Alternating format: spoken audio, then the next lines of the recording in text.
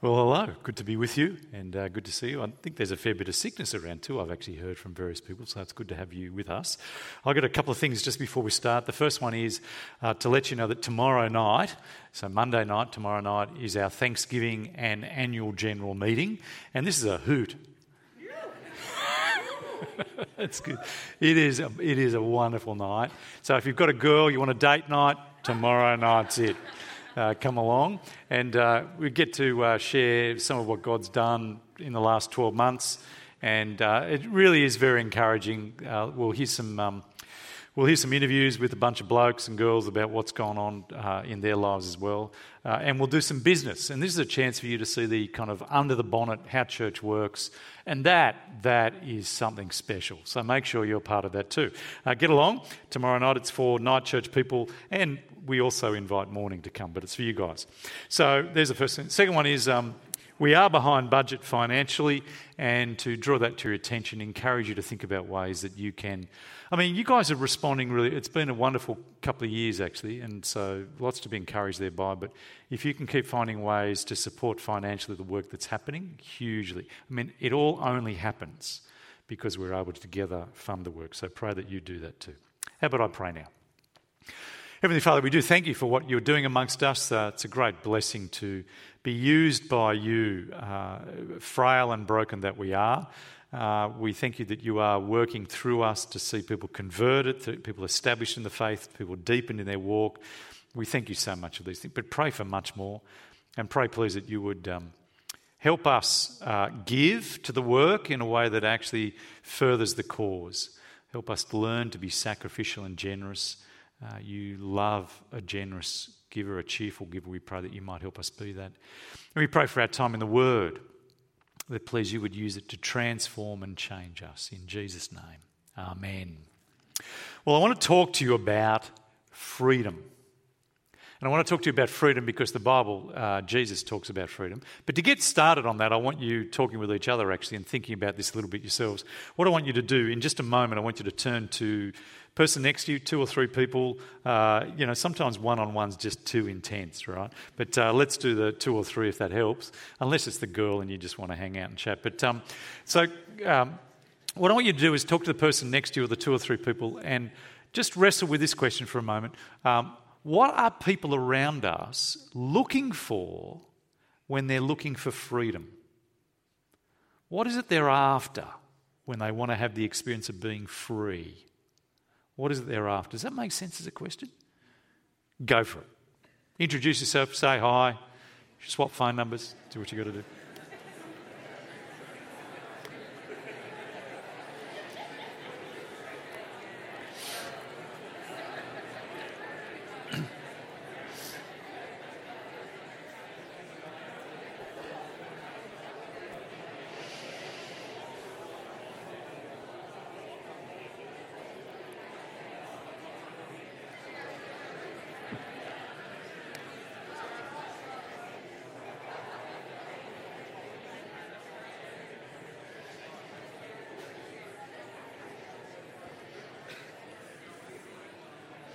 Okay, that'll do. Let's pull it back together. So give us your thoughts. What are friends around you, people around you looking for when they're searching for freedom? What's the thing they're after? What are they wanting? What does freedom mean for them? Give us your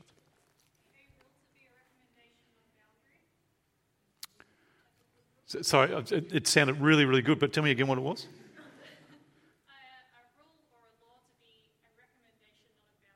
Yeah, interesting. Yeah, good. They're looking for, that's rich and complex. They're looking for an experience of life where rules aren't rules, but are just recommendations. Is that what you're saying? Yeah, nice. I think that's helpful. Yep. That's right. I don't take that as a law. I just take it as a suggestion, and I'll work out what I do with it. Yeah.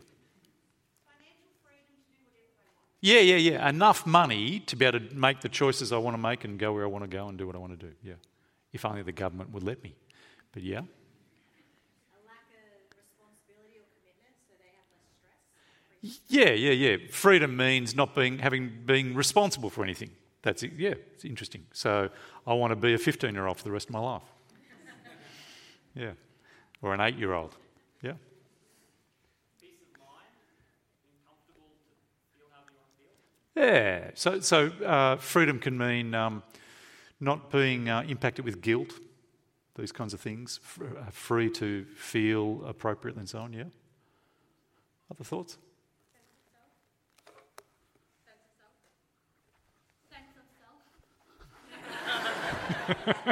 Sense of self. Yeah, interesting. We'll come back to that. It's good. Just teasing. I have, over the years, when I've used microphones to speak and someone doesn't speak loudly, I find myself going like this, which is all the wrong thing, isn't it? But anyway, there you go. Here's the deal. Freedom is something that everybody agrees is a good thing. Everyone wants to be free. Everyone's pursuing freedom. Everyone wants freedom. We agree on that. In fact, our national anthem, we sing about being young and free. We want our whole. That's the American national anthems talk about freedom. Freedom is a very precious thing we want to pursue. But the problem is when you get to what actually is it, we all kinds of have different answers. And that was just a little bit of an experiment to see what are the different thoughts rolling around. Now, I want to give you a quick little bit of history and make a suggestion. You can disagree with me on this. This is not Bible. This is just my flawed insights. But my sense is over history, we have very largely thought in mainstream life that freedom is pretty much about making sure there's no one over us telling us what to do.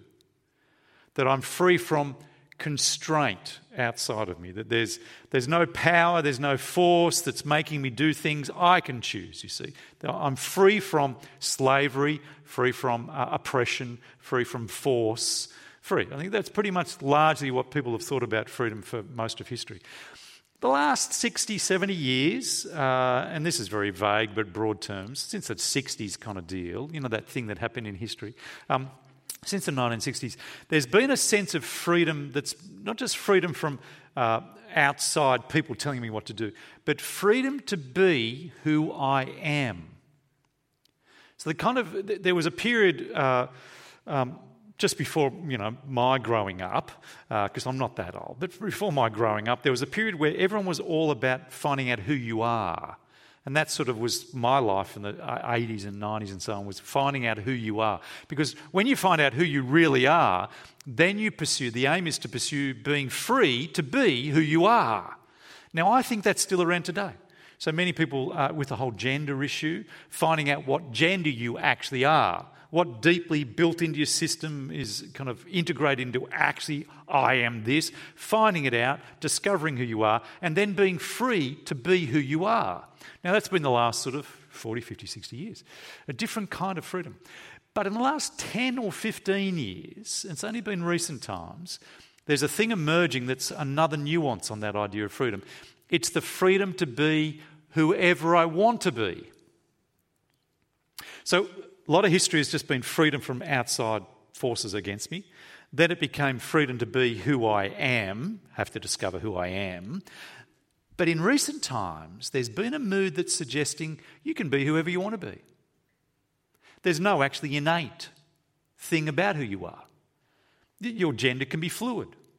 You can choose whichever, and you can choose one day, another day to be, and that's part of actually a foundation for a thing called queer theory, which you may have heard of. And it's actually rolling around the place. But what's interesting is there's different conceptions of freedom, what freedom looks like, how to experience it and how to pursue it.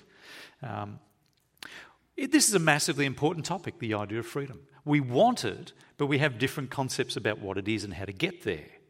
It's a powerfully good thing to be free. And here's the deal tonight. Jesus speaks on this topic.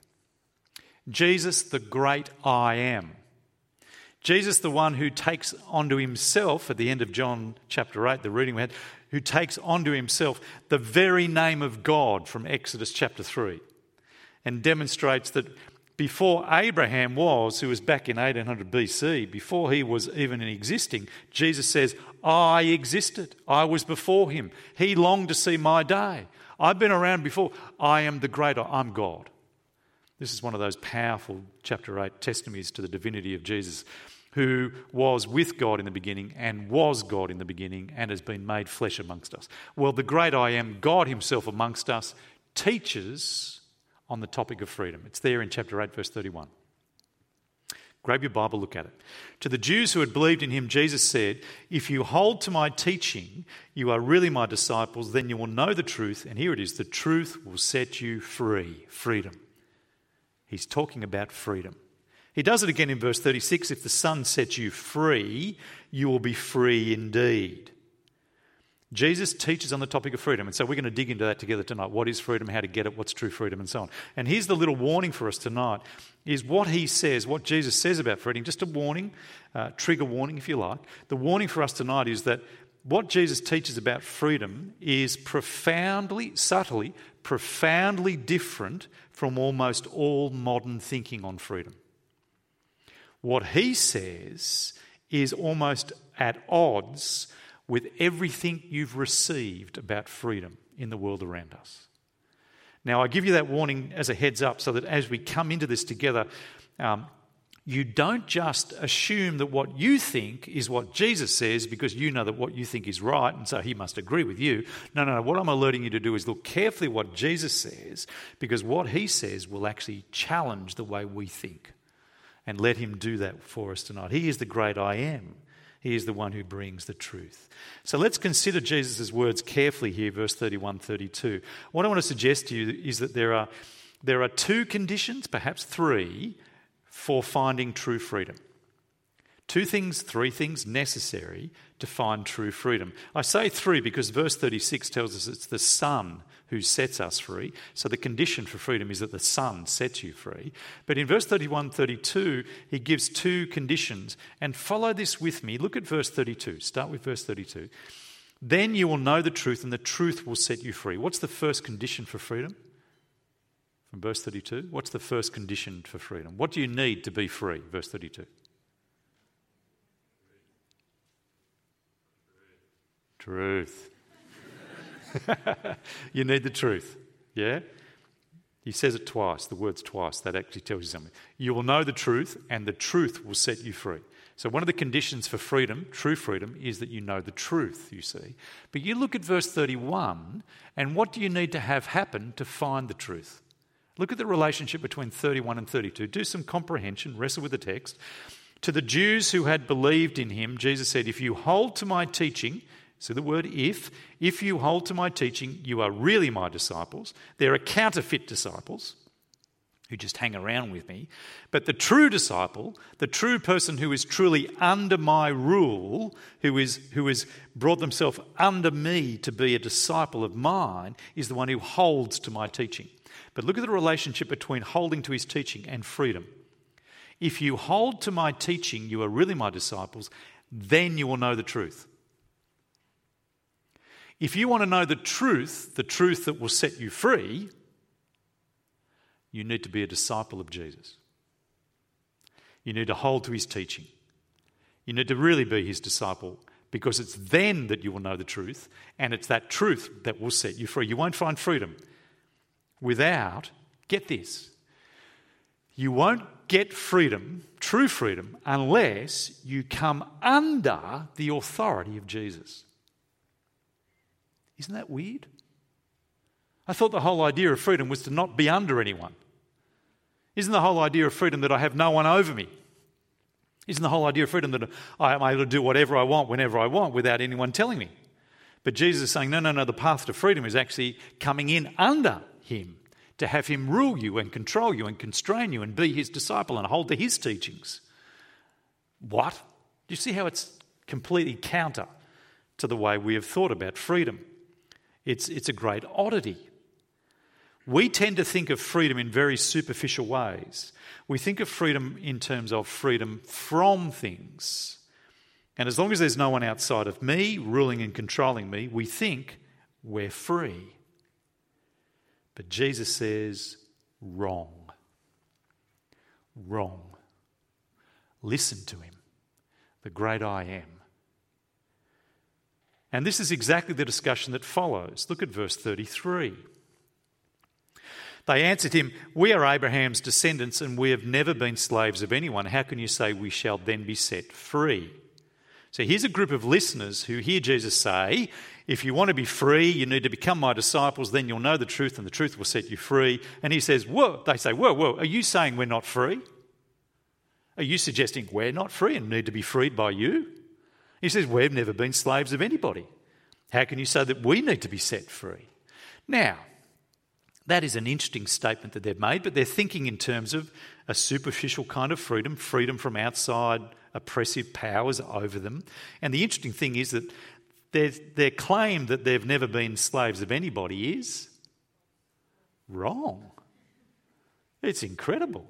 If you know the history of Israel, this group of people, they've been enslaved by one world power after another world power pretty much constantly from about the 7th century BC. And they're now under the power of Rome. They're not a self-determining nation. They're in an occupied place. And so we've never been slaves of anybody? What? What are you talking about? Your nation's been in exile, you've been chained, you've been killed, What's going on here? What's going on here is the power of humans for self-deception. The power of humans to deceive themselves. We have a great capacity to lie to ourselves. And we do it for all kinds of reasons. We do it partly for self-protection. We do it partly for self-respect. We do it partly because we don't want to believe that we're that person that we hate, and so we pretend that we're not, and we're very good at getting ourselves into that place. There's a popular ethic around that goes like this, that as long as you don't hurt anybody, you can do what you like. So, to do what's good is to do anything you like as long as you don't hurt anyone, but if you hurt someone, that makes what you're doing bad. You've heard that kind of ethic, haven't you? That's typically how things work. But here's the deal. That's led many people to pursue drugs. I'm not hurting anyone. I'm just smoking. I'm just shooting up. I'm taking drugs. I'm not hurting anybody. But that is a massive self-deception, which won't be revealed for what it is for 5, 10, 15 years, because you are deeply harming yourself. You're deeply betraying and hurting your family and friends. You're actually destroying your ability to relate well to others. It is hurting all kinds of people. But we have a great capacity to choose what we want to do. I want to do this, and I'll find a way that what I want to do is not hurting anyone, and pretend it's not when it actually is. Promiscuity, sexual promiscuity, sleeping around. We're both consenting, we're both adults, we're not hurting anybody. It's no one's business what we do because we're not hurting anybody. Yes, you are. You've just deceived yourself into thinking you're not hurting yourself, you're not hurting the other person, you're not hurting the cultural society within which you're in, you're not hurting the other partner of a person who might actually end up sexually involved with this person as well. We have a great capacity to fool ourselves and deceive ourselves and pretend we're not doing things that we actually are doing. You just won't see the reality of that hurt for years to come. Humans have a great capacity for deceit. There was a survey of men many years ago, and I might have shared this with you, but it's so good it's worth sharing again. They asked a great crowd of men to rank themselves in order of athletic ability. And 100% of men put themselves within the top 15% of athletic ability. What does that tell you? What does that tell you? We of course here would be within the top 15%, but someone's got to be down lower, haven't they? But men have a great capacity to. It's interesting. I think it was Jez who reminded me of this. That when women look in the mirror, they tend to kind of see all the problems and they kind of go, "Oh no." When men look in the mirror, they go, "Yeah, it looks pretty good." Walk out the door. We have a great capacity to fool ourselves and lie to ourselves. Friends, the truth sets you free. The truth sets you free at the very least by helping you appreciate the truth of the matter is you need to be set free. You see, these Jewish leaders, we are Abraham's descendants. We have never been slaves of anyone. How can you say we shall be set free? They have lied to themselves about their life being free, and so they're not at all interested in finding out how to be truly free because they've convinced themselves they are free. Self-deceit. And what follows is a whole discussion around Jesus helping them see they're not truly free. Let me take you through this. Verse 34. Jesus replied, "Very truly I tell you, Everyone who sins is a slave to sin. Everyone who sins is a slave to sin. He doesn't argue the toss about their history, about whether they really have been enslaved by other powers and so on. He doesn't go there. He just says, that is irrelevant. That's not the slavery I'm talking about. That's not the real slavery you need to be freed from. The real issue is inside you. Everyone who sins is a slave of sin.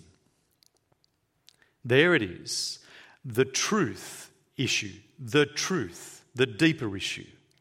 You may not be literally in chains, he says, and so you think yourself free, but all the time beneath that apparent freedom is a deeper slavery, the true and most profound and horrific slavery, the slavery to sin.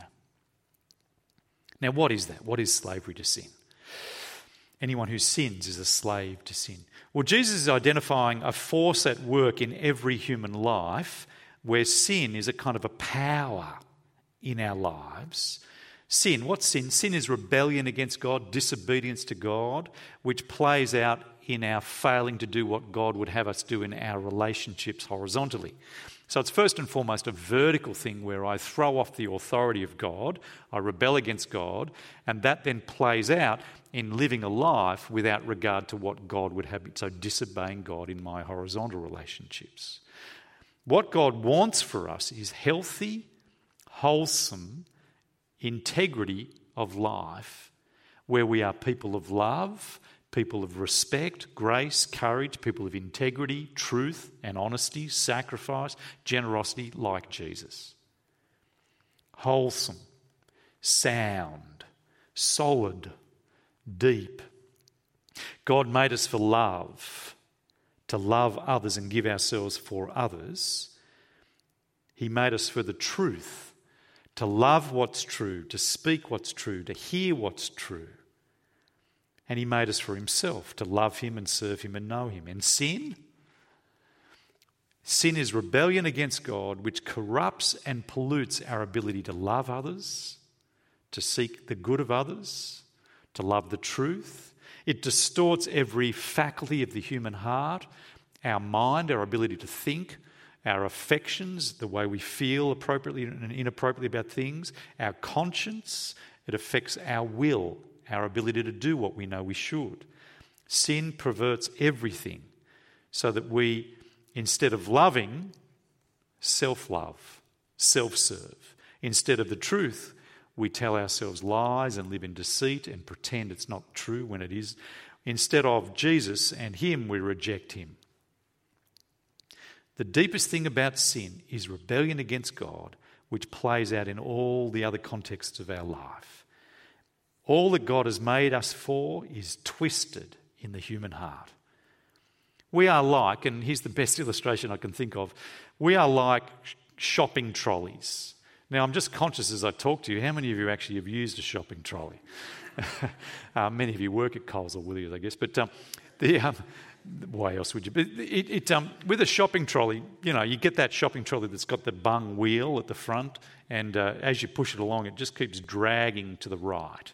So as you're going down the aisle, it just keeps smashing into the dry goods, or it smashes into the pastors, or it smashes into the girl who's walking past, or whatever. And it just has this constant, and you've got to fight it to keep it straight. You've got to fight it to keep it straight. Well, here's what sin is like. Sin is like a broken... Your life is like a broken trolley that has this bent towards selfishness, that has a bent towards rejection of God, doing what I want, living for myself, denying the truth. It has a bent towards that. And at great effort, I can work to keep my trolley straight and love other people for a time until it slides into selfishness again. And here's the problem for us. The problem is that when a fire hits, a flood hits, a pandemic hits, in the early stages of those things, humans go through what's called a hero phase in devastation. They go through a hero phase where they're able to marshal all their energies to love other people and be nice and gracious to other people for a short time. And you'll get all over the news how wonderful humans are, how great the human spirit is. Look how generous and extraordinary. But you know what happens within a month? The fire's gone, the flood's gone, the pandemic's over, and humans spring back into selfishness. And they backbite and they fight each other, and there's jealousies and there's hostilities, and it's all back again. There is the nature of humankind. We're like a shopping trolley that's bent towards sin. And anyone who sins, Jesus says, evidences that the force of sin is at work in their life to make them a sinner. And so you are enslaved by sin. Sin is a power over us, in us. The fact that we sin, reject God and live for ourselves shows that we are enslaved, not to a power outside of us, but to a power within us, to our very nature. Now, this is so true that it's almost ridiculous to have to prove it.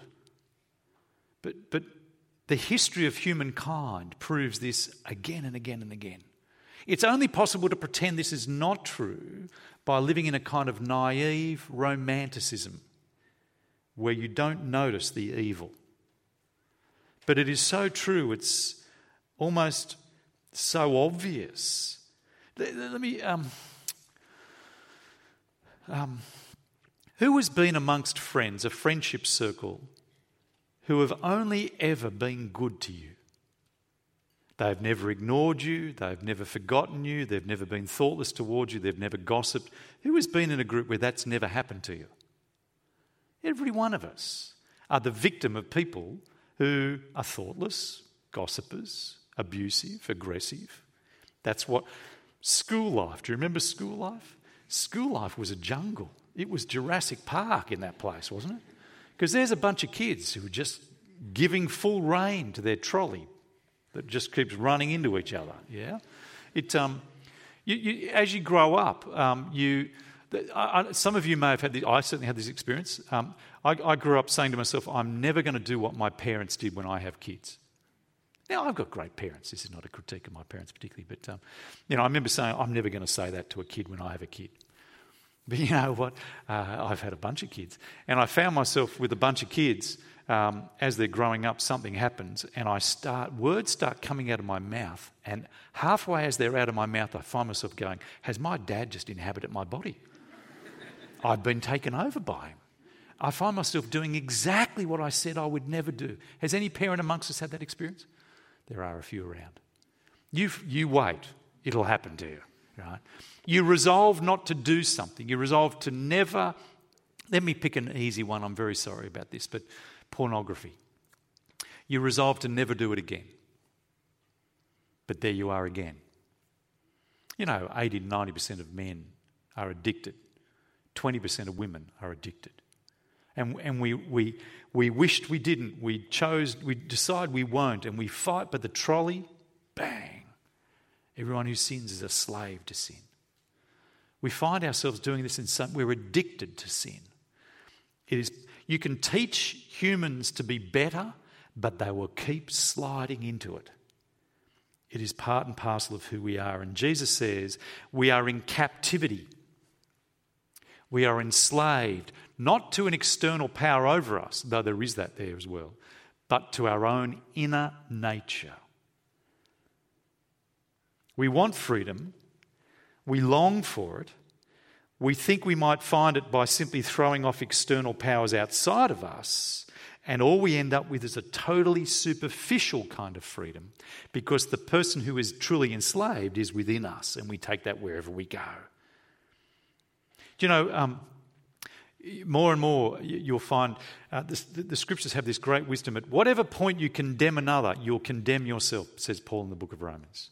Because at whatever point you say someone else is wrong, you will find, whenever you point at someone else, you've got three fingers pointed back at yourself. You do the very same things. Can I just make a quick comment about Hillsong? You may know my opinions and views about Hillsong over the years, my great concerns and so on. But what we're seeing in its deconstruction and the situation of the senior leadership, we must never gloat. Because there, but for the grace of God, go I. What is happening there is human nature It's not a particular evil of them. We are all prone. We are all susceptible. Be very generous in your engagement in these things. There are women who are victims, and we need to, of course, bring appropriate justice and judgment, what have you, but we do that with great care, as those aware of their own frailty. Never gloat over the downfall of others. It's a dreadful thing, because we are all prone. We all have a broken trolley. You know, all of this matters deeply. It matters deeply to get hold of it. Look, I'll tell you why, verse 35, look what Jesus says there. Now, a slave has no permanent place in the family, but a son belongs to it forever. What's he saying here? He's saying to these leaders who thought they were in with God, in relationship with God, in the family of God, he says, no. Slaves are not in the family. If you want to be in the family, you've got to be a child. Anyone who's enslaved to sin cannot be in the family. This matters deeply. If you are enslaved and don't know the experience of freedom, true freedom, you cannot be in the family of God, because only free children can be there. Wow. Which of us then can be in? Which of us is without enslavement to sin? The picture that Jesus paints here is a beautiful, wholesome one of the family of God gathered around the dinner table, where the children, the sons and daughters of his, are welcomed in with hugs and intimacy, where the meal is served and there's laughing and there's joy and there's gladness forever. And he says, that's only for the son, that's only for the daughter, not for the slave. And you men, you leaders, you're slaves. Are you tonight? True freedom. Have you got it? What Jesus is doing here is constantly bringing a dose of the truth, because it's the truth that sets you free. Jesus goes on fully brutal at them. Look at verse 37. I know that you are Abraham's descendants, which means they think they're in. Yet you are looking for a way to kill me because you have no room for my word. I am telling you what I've seen in the Father's presence as the great I am, and you are doing what you've heard from your father. And they have this discussion about our father's father, Abraham. And Jesus says, no, if your father was Father Abraham, you'd embrace me, you'd receive me, because he looked forward to my day and was waiting for it to come. In fact, verse 44, you belong to your father, the devil. Wow. What would it look like to meet someone who was a son of Satan? What would it look like to meet someone who was a son of Satan? I tend to think if you met someone who was a son of Satan, there'd be kind of obvious signs to it. They'd wear all black. Sorry if you do. They'd wear all black. They'd have black nail polish. They'd have lots of tats. And they'd meet at midnight in the bush and rip off the heads of kittens and stuff like that, right? Doesn't that kind of, if you're a son of Satan, you feel like it'd be this kind of evil, malicious, oppressive? Jesus says, no, that's not the case. You can wear black. That doesn't make you a son of Satan. What he says makes you a son of Satan is, look with me further. You belong to your father, verse 44, the devil, and you want to carry out your father's desires. He was a murderer from the beginning, not holding to the truth, for there is no truth in him. When he lies, he speaks his native language, for he is a liar and the father of lies. Yet because I tell you the truth, you do not believe me. You see what Jesus is saying? The evidence that you're a son of Satan is that you talk and think like Satan, which is full of deceit. You won't listen to the truth. You don't want to hear the truth. You don't want to hear truths that don't fit with the way you've conceived life. That makes you a son of Satan, because his language is lying. The evidence of God's work in a place in the world is that the truth comes in and opens up and brings light, and so freedom. Powerful. This is powerful and profound. You want freedom? We all want to be free. But freedom from external authorities is no true freedom. In fact, it hides a deeper slavery, says Jesus, a slavery to sin that we carry with each of us. We find this almost impossible to believe of ourselves outside of Christ. We are practiced in the deceit of telling ourselves we are not enslaved. Our society is practiced in its deceit of telling each other that we're not enslaved. We're the truly free ones. The Christians, they're the ones oppressed. All the rules they have to follow. We're the free ones. They're the ones who are oppressed because they've got all those morals that are dreadfully constraining. Whereas we're free to do whatever we want to do. We're the truly free ones. And Jesus says, you are intent on deceiving yourselves and telling yourselves and convincing yourselves that black is white and white is black, good is evil and evil is good. And it's the work of Satan amongst us, the one of the father of lies. Jesus' diagnosis of the human heart, human society and religious society is profoundly insightful. You know, Kathy, my wife, was out last night for a couple of hours, and so I was stuck at home with no one to entertain me. And so I turned on Netflix and I stumbled onto this new show called Byron B or Byron By or Byron Bay or whatever it is. Has anyone seen this new show that's come out? It's what it is it's a Netflix reality show about a group of friends in Byron Bay, a number of whom have lived in Byron Bay all their life, and they're young, they're attractive, they're hippie, and they're into equality. They're into healing, they're into acceptance and love, they're into peace and musical therapy that heals and brings wholeness to who you are. They're into all of this super spiritual stuff. And all of that paints a beautiful picture, yes? Who wouldn't want to be in a group of people who are into acceptance and love and healing and wholesome respect? Who wouldn't want to be in a group of friends like that? Well, I only watched the first episode so far, and I got to tell you, what I saw amongst that group of friends was bitterness, backbiting, jealousy, betrayals, sexual impurity that hurts each other. It was just an extraordinary insight into sin. And the problem's not Byron Bay. The problem's a human problem. Wherever you put humans who are enslaved to sin, which is every one of us, whatever culture, whatever situation, middle class Central Coast, working class Central Coast, Byron Bay hippie, wherever you go, it'll be full of people who are enslaved to sin, who want to be one thing and are another thing all the time. Everyone who claims to be truly free is only thinking of freedom from and is instead a seething hotbed of enslavement to themselves. That is all of us outside of Christ. We have a trolley that just keeps driving towards selfishness. Which therefore means this, friends.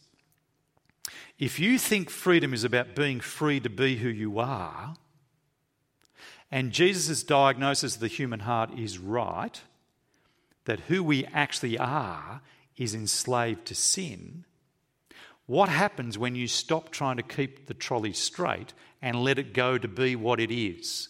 Where will it go? Towards selfishness. If we create a culture where true freedom is about being who you are, whoever that is, we will unleash a world of people who become more and more consumed with selfishness, because we've unleashed the trolley to go wherever it wants to go without anyone judging it, without anyone critiquing, without anyone calling. And so the pursuit of being who you want to be, the who you are, will just build a society of narcissists consumed with self. Do you see the great problem? Authenticity. The whole thing about being authentically who you are, being the person who can relate to others however I want to be, how I feel to be, it just creates selfishness because that's who we are. The answer? It's counterintuitive. It's a very strange answer. The answer is knowing the truth, and the answer is coming under the constraint of Jesus. The way to true freedom, to deal with the inner slavery that we have, is to come to Jesus, because verse 36, only He can set us free. And he sets us free by his death and his resurrection and the gift of the Spirit. He's the one who can set us free. And as you come to him and come under his lordship, he sets you free to know the truth which sets you free. It's this profound transformation of life where true freedom is found. It's an extraordinary gift that the Lord God gives us. We find that very difficult to believe because we have basically embraced a lie that freedom is found without constraint. But Jesus says no. It's only when you take on Jesus, who rules your trolley and constrains you to live the life, and here it is, to live the life you were made to live. Freedom's not freedom from constraint. Freedom's not freedom to be who you are. Freedom's not freedom to be who you want to be. Freedom is to be who you were made to be. Freedom is to be who you were made to be. And who you were made to be is under the lordship of Christ, constrained and ruled by him, knowing the truth which helps you understand who you are and the truth about yourself so that you can be freed by that truth. Do you see the power of this? The picture that's helpful here is the train. When is the train, you know, the train with train wheels and so on, when is the train truly free? Is a train truly free when it's free to go wherever it likes? No. A train is truly free when it's free to go on the track that it was made to go on, constrained by the track that it was made to go on. Then it's truly free. And it's able to run hard. This is what Jesus is teaching us. Men and women, humans, were made to live under the constraint of a good and gracious God, ruled by him, freed by him through the work of Jesus' death and resurrection of the gift of the Spirit. And you are only truly free when you are freed to be who you were made to be. Disciples of Christ, knowing the truth and living the truth. I want to urge you tonight to wake up. To wake up to the lies that we're being fed. The deceit that we're being fed. Not be fooled by the crowd around us the way they talk, but go to Jesus and hear what he has to say. We were made to live under constraint. And you know, the great gift of God is that one day he'll return and free us from the pain that we experience when we live under constraint. When we live under the lordship of Christ, part of us knows it's good, but part of it's hard. Well, the return of Christ will be such that that body of death that makes it difficult to live under the constraint, that'll be gone. And we will only love what is good. We will love the constraints of Jesus. We will rejoice to obey him. And we will never sin again and be finally the glorious human son and daughter that God made us to be into eternity forever. Do you know this freedom? How do you find it? You come to Jesus. He sets you free to know the truth and live under his lordship. Let's pray that that's the case amongst us. Heavenly Father, we do ask, please, that you might let us be people, cause us to be people who have come to Jesus.